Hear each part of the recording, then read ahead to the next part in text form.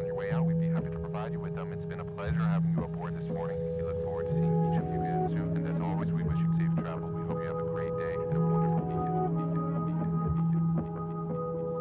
I've been going silly for the west side. You might catch me rolling where the reps ride. Ain't no opposition, I'm the best ride. I might take my city on a test drive. You don't wanna see. And we live, baby. What's up, you guys? It's your girl, Lex D. It's your girlfriend, Maya Feeney. And we are The Girlfriends Pod. Let's get into it, okay? We got Miss Braxton Simpson here today. And can you tell us why you're here and what podcast you have going on and what's to it, man? Yes, I'm so excited to be here, guys. First of all, this is my favorite podcast, so I'm just so excited that you guys invited me. I'm Braxton Simpson. I'm a social entrepreneur. I go to Tennessee State University, and I am the host of a new podcast, In This Skin. Yes, it's amazing. I love it. I just love like your tone in the podcast. Like you just be so calm throughout the whole thing, and I'm like, yes, I want to reach that level of being calm one day, being at peace one day. It's amazing. Well, what made you start the pod? Like, what gave you the inspiration and what gave you the name to the podcast? That's interesting. Yeah, so ever since I'm a senior now in college, but my senior year of high school, I started this Instagram live series. We really started off on YouTube, but it transitioned into Instagram. But it's called Woke Wednesday. And so every Wednesday throughout the summers, I would basically just have candid conversations with my friends, just talking to them about social ills that plague society. And that's something that I always kind of wanted to turn into a podcast, but I just didn't know how. I didn't really know what to do. And then my good girl, Maya, she just gave me just the inspiration. I'm like, wow, this podcast is so good. I'm like, she can do it. I can do it too. And so yes. I just started looking into it, looking at what it consisted of. I have some friends here that are in journalism here at Tennessee State, and they kind of helped me with that transition as well. So I didn't want it to necessarily be Woke Wednesday, though. I wanted it to be something a little bit different. So In This Skin just came to me because, I mean, there's so much that encompasses being young, Black, a woman. Come on. And so I wanted to provide a space specifically for that, for people like me. So how has it been going so far? Has it been fulfilling in the way that you thought it would be? Like, have you had any hiccups? Like, just let me know. Like, how has it been? Because I know in the beginning, it's like, it's a lot. Yeah, I was nervous at the beginning. I was like, oh my gosh, I hope people like it. But it has been really, really good, honestly. It's a little different from Instagram because for Instagram, you have people watching you, and, you know, it's like you don't want to say the wrong thing. But with the podcast, it's just you and your phone. And the vibes, okay? And it's your brand. In This Skin is your brand. So it's just like, you can be mad at it, but it's my brand. So it's like, it's nothing that you can really do about it, you know, versus Instagram Live. It's really different. They can't tell you shit. It's your shit. I mean, I love it. Like, I love being able to be so transparent, to really say everything that I want to say. Even like just having conversations with my friends, and I've been able to have my mom on the podcast and my best friend, and just kind of talk about the dynamic of a best friend and the dynamic of motherhood and like having a daughter. And those are like conversations that I've just never really, just had with them just because, and it's created that space for that. But also so many people have been able to relate to it as well. Right. So, and I think people have been able to see a different side of me as well, too, through the podcast. So, I also think having a podcast is like a very vulnerable, like you really, like people can really like, cause you know, like people see you on social media, but they don't have conversations with you. They don't hear your voice every day. They don't, they get, you know, like these little snippets of our lives, but then when you have a podcast, you can really get vulnerable. You can really put it all out there. So that's one thing I love about the podcast, but also too, it's also a good space because we don't have these conversations. So for you to be able to have a podcast and put it out there, it makes people not feel like they're alone and stuff like that. So I love podcasts. The transparency, honestly. It's really, that's really what it is for me. And honestly, people don't realize we really just be recording like conversations. We don't be stop. Like we just keep going because you realize, like you said you feel like you're in the room with us. You don't realize this girl talk that we be having, and honestly, everybody's welcome, but you don't realize like, damn, okay, shit, you was going through this, so was I. Like I feel this way too. So I definitely. That's definitely one thing that I like so much about y'all's podcast. And I was like, I think I can help provide this for somebody else too. Because like just sitting, y'all, when I tell you when I started listening to y'all's podcast, I was in Nebraska at my internship. So I'm the only black girl there. Wow. Like, I'm not seeing no black people. I'm the only woman out there on my team. And honestly, I was lonely a lot of days. So the only thing that I had really was my truck and my music and my podcast. And so, I'm riding in the middle of nowhere listening to y'all, and I'm feeling like I'm in Tallahassee. Like, Yes. Oh, that makes me so happy. Yes, so it just made me feel like I'm not alone. Like, I'm sitting here having conversation with Maya and Lex. Yes. So it was good. It was great, and it definitely helped me just not feel so alone, out there. So wow, well, we love The that. power We of love, podcasts, yes, we man. love that. See, that is really like the goal. Like, yes, Man. that makes us so happy. Do you want to get into today's topic? Okay, yeah. So, well, also too, I know that you kind of tapped in about like your pod a little bit, but before we get into the next topic, can you please just tell them like what you're about and what school you go to? What is Brax about? Okay. yeah, so Braxton. So I'm 21 years old. Like I said, I'm a senior at Tennessee State University. So I'm studying agricultural sciences and political science. So plans to hopefully one day be a civil rights attorney, but that could also that kind of birthed out of my love for agriculture. Really, just feeding people who can't feed themselves. You grow up in Atlanta, you see a lot of people that can't feed themselves. Sad. So and like just being at TSU, a lot of HBCUs are in the middle of the hood, and so just every day seeing people just can't really provide for themselves, and it's our people. So that's really what fuels my work. And everything that I do, I would say, is rooted in some type of service. So I tell people all the time, everything that I do has been birthed out of a time where I felt powerless. So, wow. Like I consider myself a social entrepreneur because I do have several businesses, but like I said, they're all birthed out of a time where I felt powerless. So like Woke Wednesday, for example, I also have a clothing line called Underground Apparel. My brother, he goes to FAMU, so he helps me with that. But that was birthed out of just not feeling like there was a space for us Black people, growing up in Marietta. Like there was just a whole lot of racism going on. And so that's kind of how that started. I have a book club called Black Girls Read Too. Wow. Just because I didn't even know that. feel like it is so important for us to tell our own stories, to read our own stories, to read literature by us, for us. And so that's another thing that I do. Trying to think, like, I don't know, I'm just always kind of doing something. I love to speak. Speaking is my passion. If I could do that every day of my life, that's exactly what I would do. Yeah. Girl, okay, that's perfect because you said that you wanted to be a civil rights attorney. Let's get into that. Let's get into the facts. What is the power of being outspoken as a Black woman? Because it seems like you have a lot of different sectors and avenues to go in towards. Like, you're outspoken, you like to speak. So what is the side effects of that? Yeah, I mean, being outspoken, I definitely feel like when you walk in your purpose, when you walk in who you are, you give somebody else permission to do the same thing. And so I think that that's the beauty in being outspoken and just being an outspoken individual, especially as a Black person and a Black woman at that, because for so long people have tried to silence us. And so I feel like when we lift up and we speak out, we give another Black woman the permission to do the same exact thing. Wow. But it definitely comes with its consequences. Like, definitely comes with its consequences. Get into them.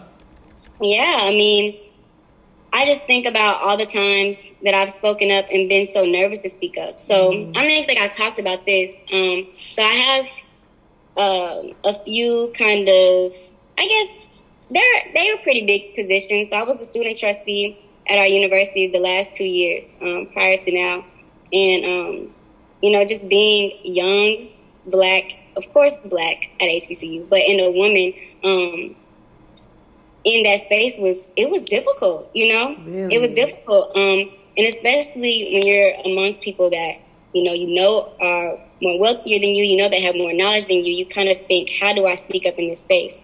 And y'all, I'll tell you, honestly, it took me honestly probably about it wasn't until the end of my first year that I really realized, like, I really got to make sure that I speak up. And if I have this opportunity again, I have to make sure that I do exactly all that I can do. Because it was so hard for me to really speak up. And that's not something I really ever struggled with so much until I was in that space where I was like the youngest person. Right. You know? And you want to demand respect. Yeah. And it was like, I don't want to speak up too much because I don't know if my value, like if I bring as much value as everybody else, you know?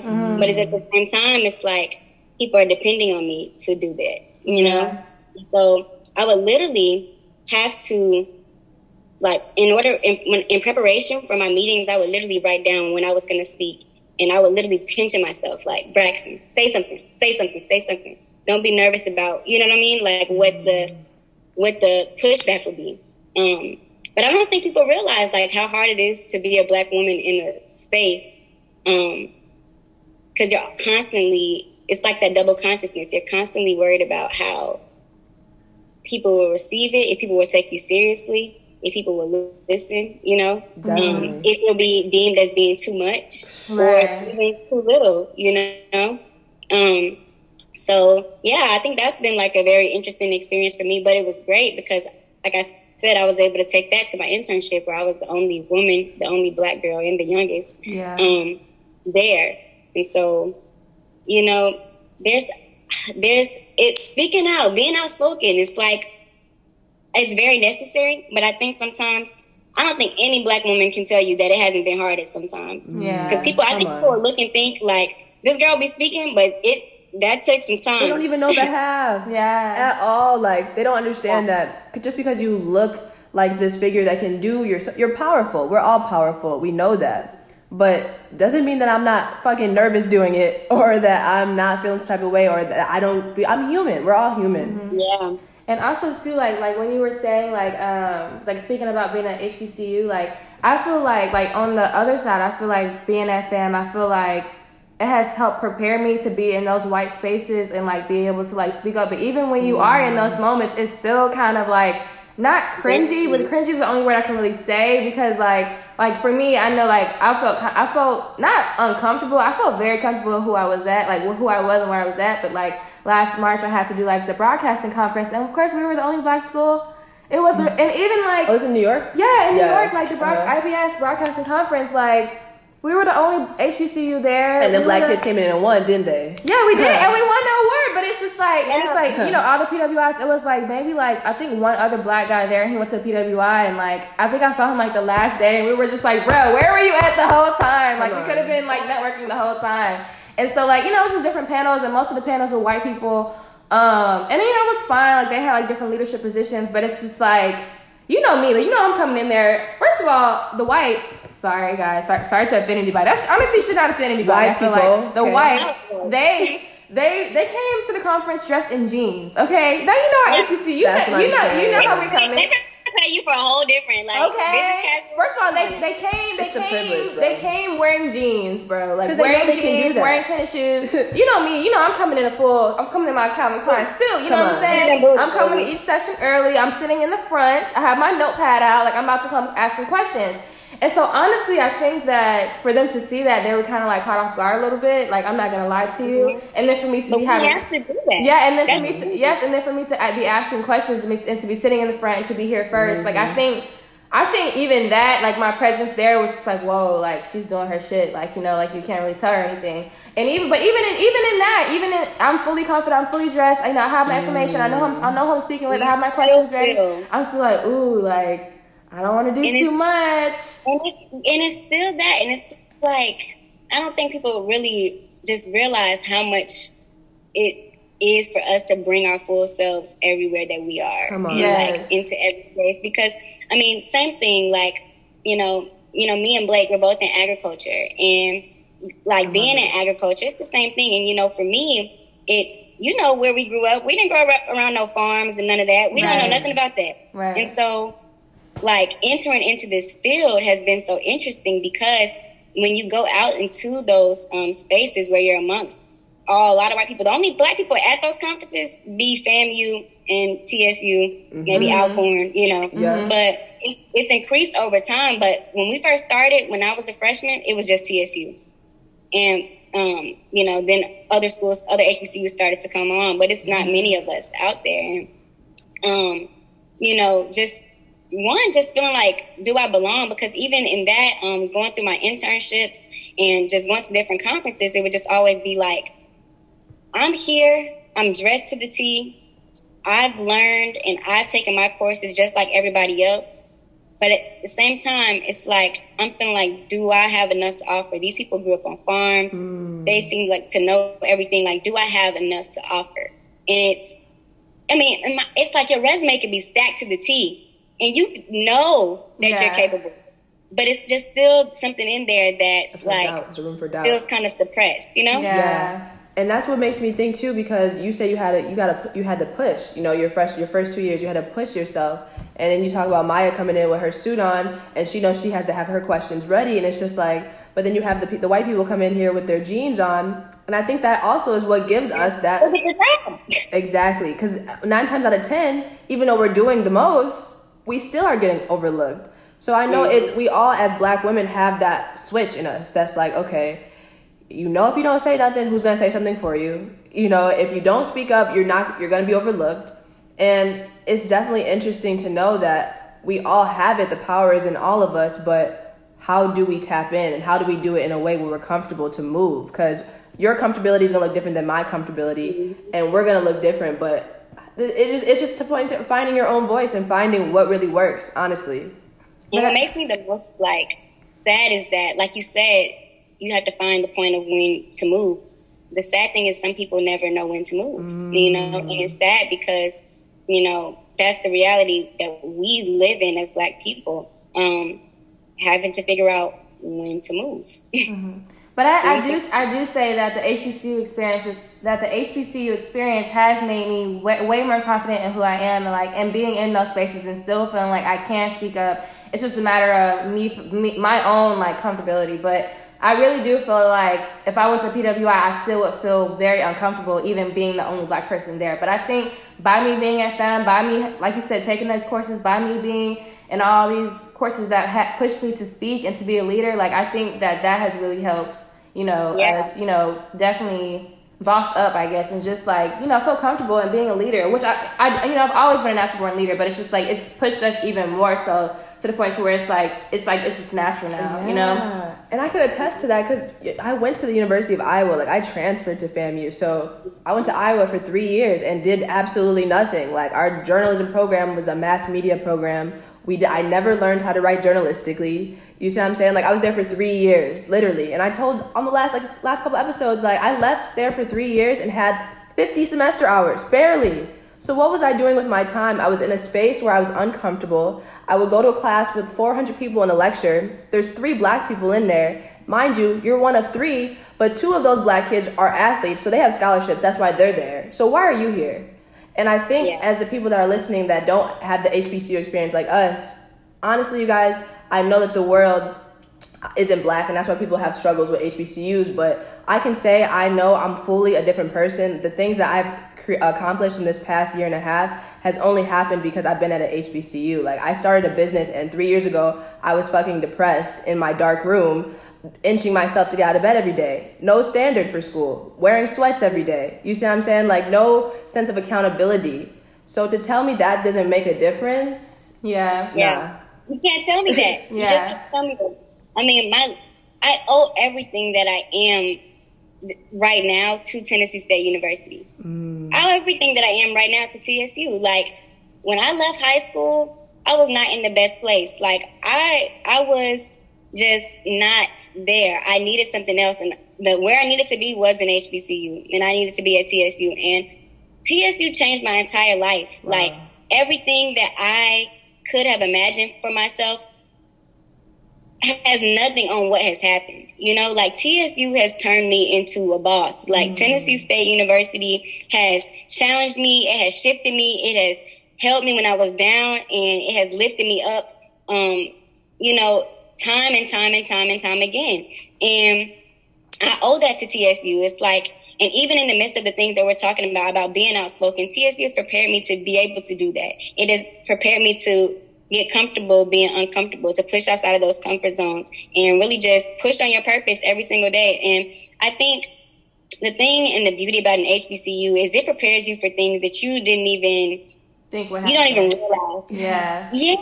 Like, and I think for me, it was a highlighted this summer, honestly, because I'm sitting here watching my friends like organize protests, speaking on national stages, you know, holding virtual conferences, like doing all these things for our community and for our people. And you can't tell me TSU didn't do that. Come on. You can't tell me TSU didn't do that. Well, when you know, see other Black we were not kids, those people. Yeah.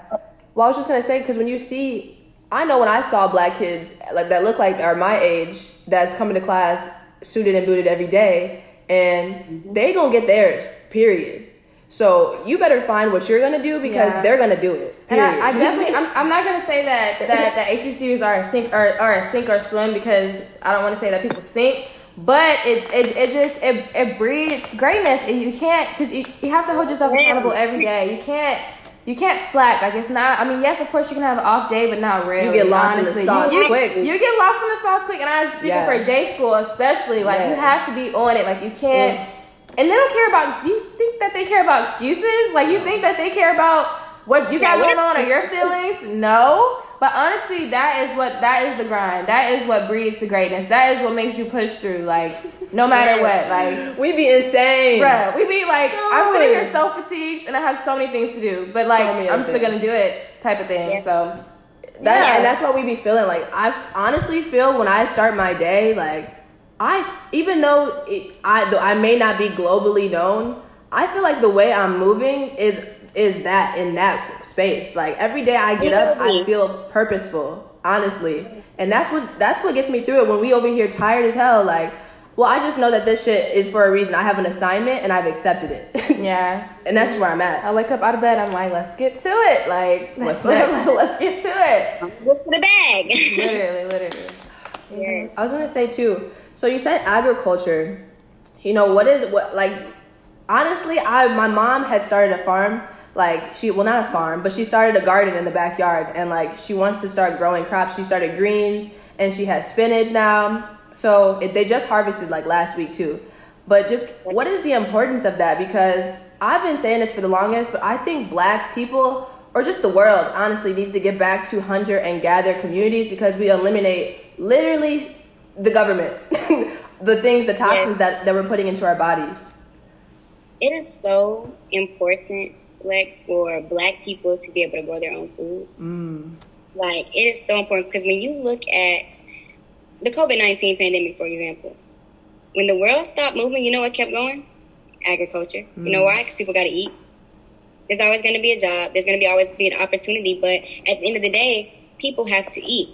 Through my amazing internship, I was able to actually go on this trip with the Black Business Resource Group. It's called a Rides, and it was so fun. I got to get on the company plane, and it was just great. And we went down to Louisiana and Arkansas, and we met with Black farmers. That's actually this kind of happening right now. National Black Growers Council. That's dope as fuck. Yeah. Okay. National Black Growers Council, and y'all, there's a handful like of Black farmers. Like, when I say handful, like 20 less, like major. With major acres, you know, and even their acres are not like the white man's 50,000 acres, you know? Right. And, you know, the world is getting away from big scale farming and more into, they're getting away from small farming and big scale farming. And that's eliminating a lot of Black farmers. And so they're saying that Black wealth is going to be at zero by the year 2030 something, because we don't own land. We don't own land. Yeah. And, you know, it's definitely not our fault, you know, and a lot of us, you know, when talking to those Black farmers and realizing the plight on Black farmers and just realizing like a lot of what they went through. I mean, from the point of seed dealers, like not coming and giving them what they need. Like, they'll go to every other acre around them, but won't come to them and give them the nice new stuff. Or, I don't know if you guys heard a few years back, this company sold seeds. Keep in mind, a bag of seeds is maybe $300. So think about having bags and bags and bags and bags and bags for all your acres. Right. That's like a house, more than a house. Wow. You know, and them giving them fake seeds. So they're sitting there waiting for their corn and their beans to grow up, and it never sprouts. What? You know what that does? And one thing people don't know is farmers get paid once a year at harvest. So they invest. They're the definition of an entrepreneur. They take a risk and invest into their acres with hopes that it's going to reap returns with the harvest. If your stuff never comes up, your house is gone. Wow. Your acres are gone. You don't have no choice but to sell that land because your family's not going to eat. That's a big fucking setback, basically. Yeah. And then you got to wait a whole another year before you can get paid again. Oh, wow. So it's sad. And then when you think about, that's just the plight of a farmer. So when you think about the plight of a black farmer, it's sad, you know. You guys really should, if you don't watch, you guys should watch Queen Sugar. Oh, yes. No, I love that. I love that show because I remember, like, I think, is her name Charlie? She was having, she was having an issue, like, with the sugar and, like, the white people, they were, like, trying to buy their land and, like, because they didn't want them to, like, have all, like, their sugar. And then, like, even, like, when because then she was like, bump the white man. I'm going to try to buy, like, however they process their sugar. And, like, that was a whole thing. Like they didn't want to sell her that. It was just, like, a whole thing. So, yeah, I definitely watched Queen Sugar. Louisiana.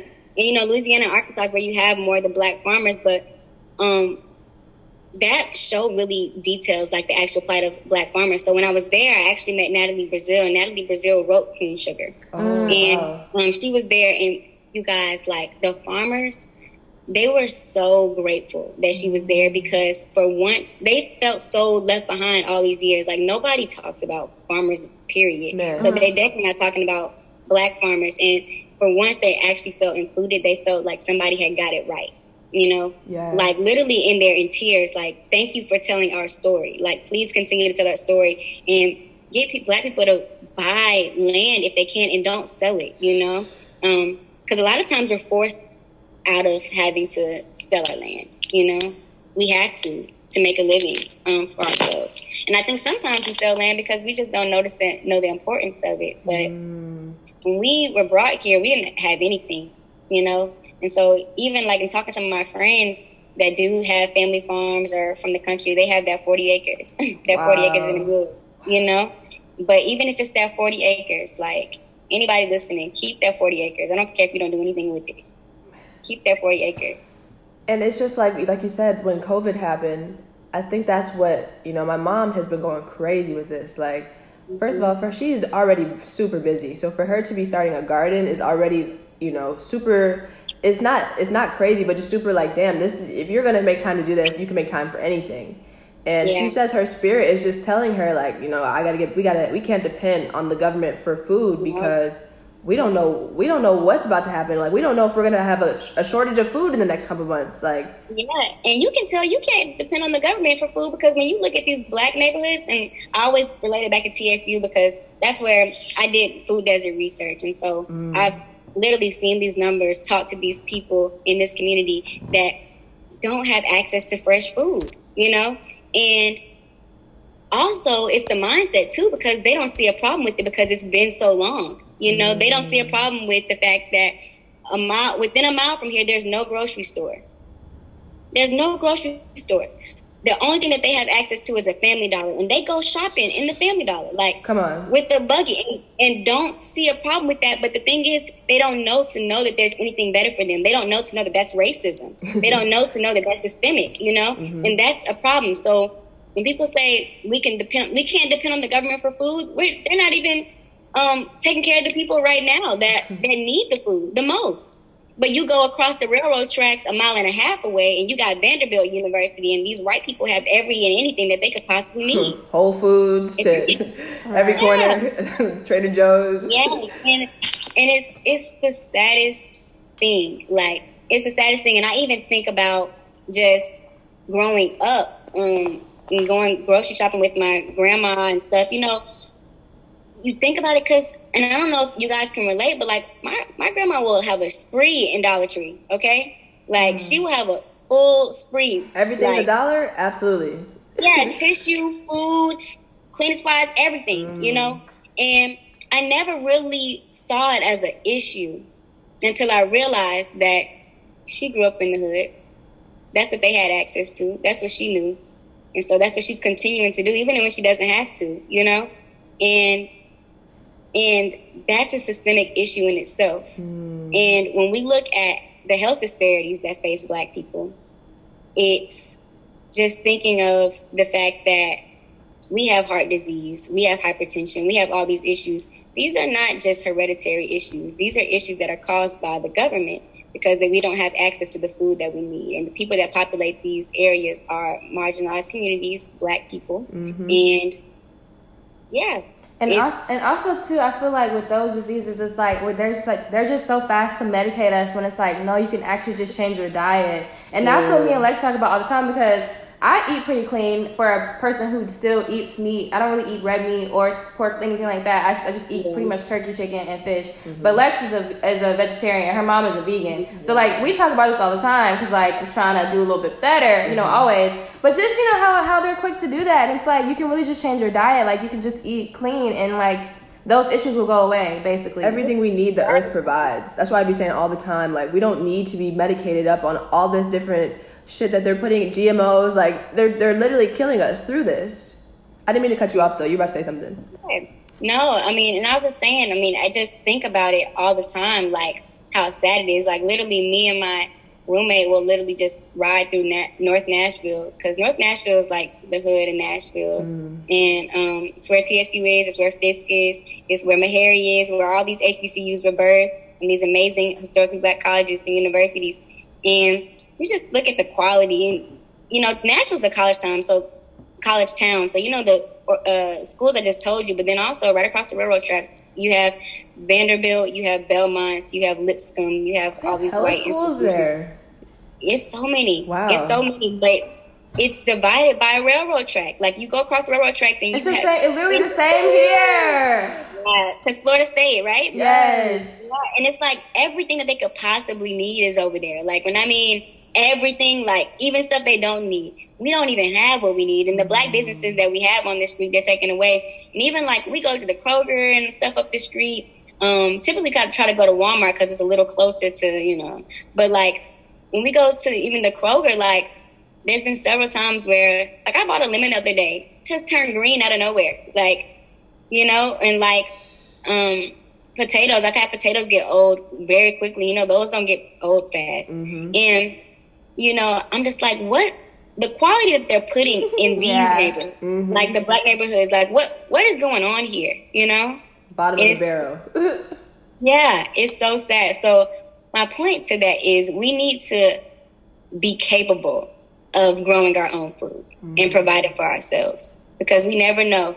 And even when you look at these SNAP benefits and stuff during COVID-19, there were so many different things going on. Some states weren't even allowing people to do their stuff online. Like they were having to come in and wait in those long lines amongst all those people in the middle of COVID-19 to get some food for their family. Right.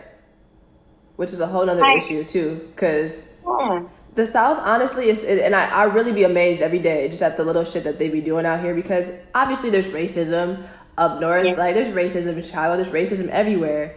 But down here, it's just like, it's so clear. It's just so blatant. It's just like, so in your face. And I think Lex mentions this all the time. Like, because, you know, I think me and Brax, we're like not used to it, but we're used to it. Like, this is how we grew up. This is how we grew up. Like, in the South. Like, literally in the South. Like, don't get no Southern more Southern than that. So it's just like, it's just so many issues. So many things that we see that we consider normal, but Lex is just like, oh, what's going on here, type of thing. Yeah, because it's crazy. One of my closest friends, it's her birthday today. She's from New York, and she came down to TSU for school. Oh, that's a big difference. And, and it's just been like a whole like culture shift for her, because where she's from in New York, it's a melting pot, you know, and everybody loves everybody for the most part, you know? Yeah. I'm like, I mean, she's experienced racism, but not in this way. I'm like, no, girl, like, people will real deal do you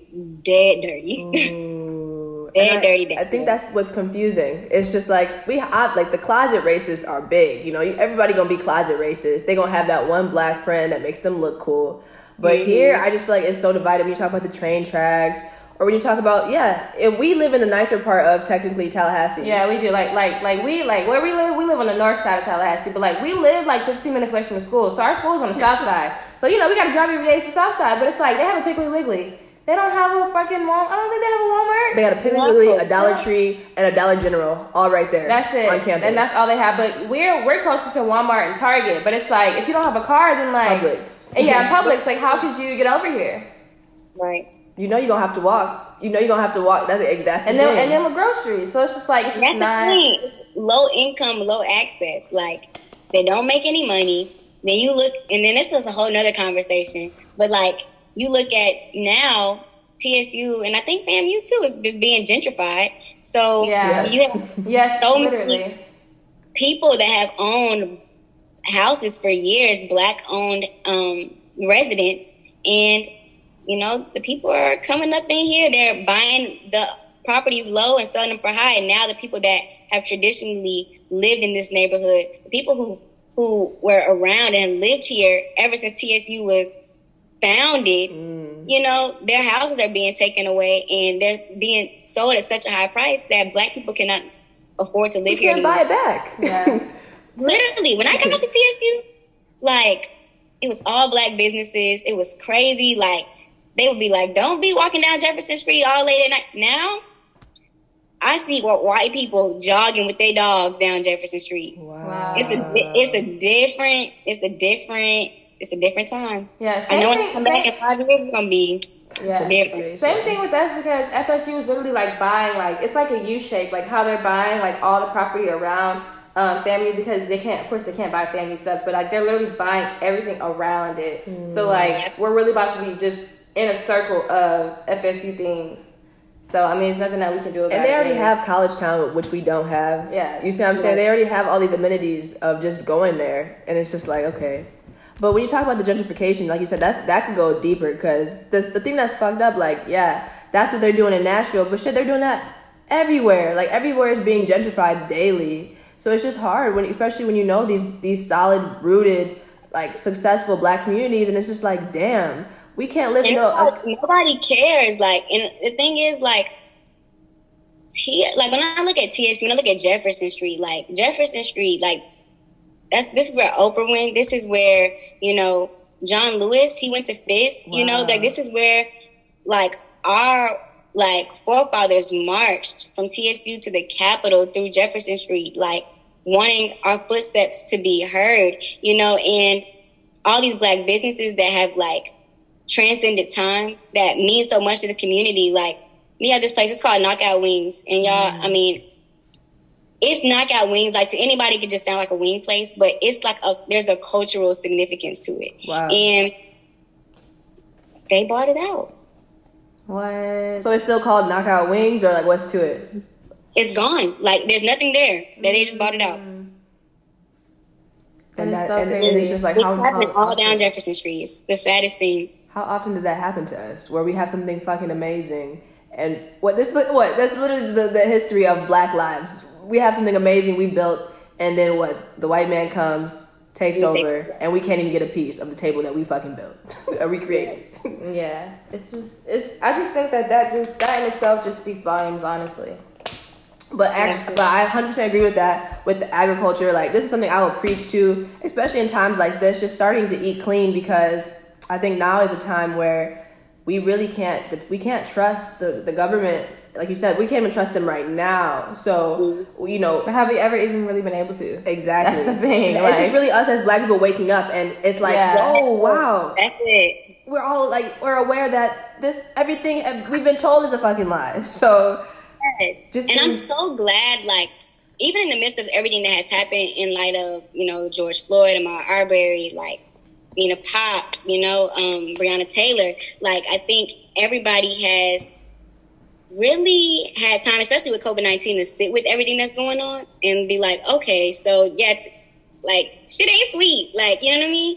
And I think that people have really started to realize, like, every single system that we are a part of was built out of racism, every single system. And when we think about how we were brought over here, when we think about how time has just transcended and how everything has just moved forward. It is all rooted in systemic racism. And so until we can find ways to dismantle the systems, we're going to continue to experience these things. So I'm glad that people are starting to wake up and are making efforts to doing that. But yeah, and the way through that, real quick, the way that's all fucking facts. And the way we gonna do that is by some ownership. You said she's named like 5 different businesses she's a part of. Maya got a business. I'm working on my business. This is our brand. This is what I'm saying. It's really just about us taking ourselves out of this damn system and building our own shit, because we can do that. Use the government. If you need to use the government to do it, do that. If you gotta get a loan to do it, do it. You're gonna pay it back. You see what I'm saying? Like, and that's obviously loans. That's a whole nother issue as a whole, financial literacy. But to be financial free, you gotta pay something. You gotta pay some type of investment. So you might as well just pay for yourself, for your freedom, or they're gonna be dangling you for the rest of your life in some type of way. You know, I think about that all the time, because I was talking to my friend, and I think so often we want to work so hard to try to get a seat at the table. We're trying to scoot up a chair. We're sitting behind the table. We're doing everything to get to that table. Like, create your own table. Yes. We're working so hard to lift up and find a seat at a table for these people that don't want us here. To try to be a part of systems that really need to be dismantled. Honestly. You know? So I think we have to start looking at, should we be contributing to this system and trying to find a way, any way possible, to get a seat? Or do we create our own and start dismantling those systems by giving people that look like us the opportunity to do so? Because like you said, nobody wants to sit. You get to the table and you realize, damn, this is not even where I want to eat. Okay? The food's not good. It's not seasoned. It's not seasoned. That's the problem. Shit. I should have made my own dinner, my own meal, my own table. Now you hungry again. Back in the cycle. There we go again. Look. And on that note, I think we should just end it off. But today's conversation was amazing, honestly. Yes. Like, I'm so happy you got to come on here, even though we had to make it work. Okay, we're gonna do something else in the future. And let them know where they can find you at, Brax, on the Instas, on the gram. Yeah, so you guys can find me on Instagram at I am BlACK Simpson, BraxSimpson. You can also tap in with the podcast at inthisSkin.podcast on Instagram as well. Yes. So, yeah, that's where you can find me. Okay. Yay! You guys can always find me on Instagram at Maya Feeney, MayaAfeni. And on Twitter, I have to make a new Twitter. Sorry, not sorry. Maya Feeney. I say it every time. I'm just like, no, because that shit hurt my feelings. Damn. Okay. You know, it takes a while. It takes a while to build up the Twitter. Okay. The new Twitter is Maya Feeney, MayaAfeni with 2 I's. And you can find me at Alexis with 3 S's Davis. And then you can also find me on Twitter at Alexis_Davis23. But matter of fact, go ahead and follow us on the Girlfriends. Yes, make sure you follow us for more content. We have so much content for season 2. Like, it's just, honestly, it's content overload. And we're so excited that we can have Braxton here today. I appreciate you being here. Such an amazing person. So excited. Yes. It was so lit. Yes. So much insight. So much fucking Black excellence. I'm so here for this episode. So many needed conversations. And we appreciate you guys. And we love our guy friends, our girlfriends. And we'll see you later. Peace, love, and motherfucking light. See you next time. Baby, I'm just trying to let my hair down. Baby, I'm just trying to let my hair down.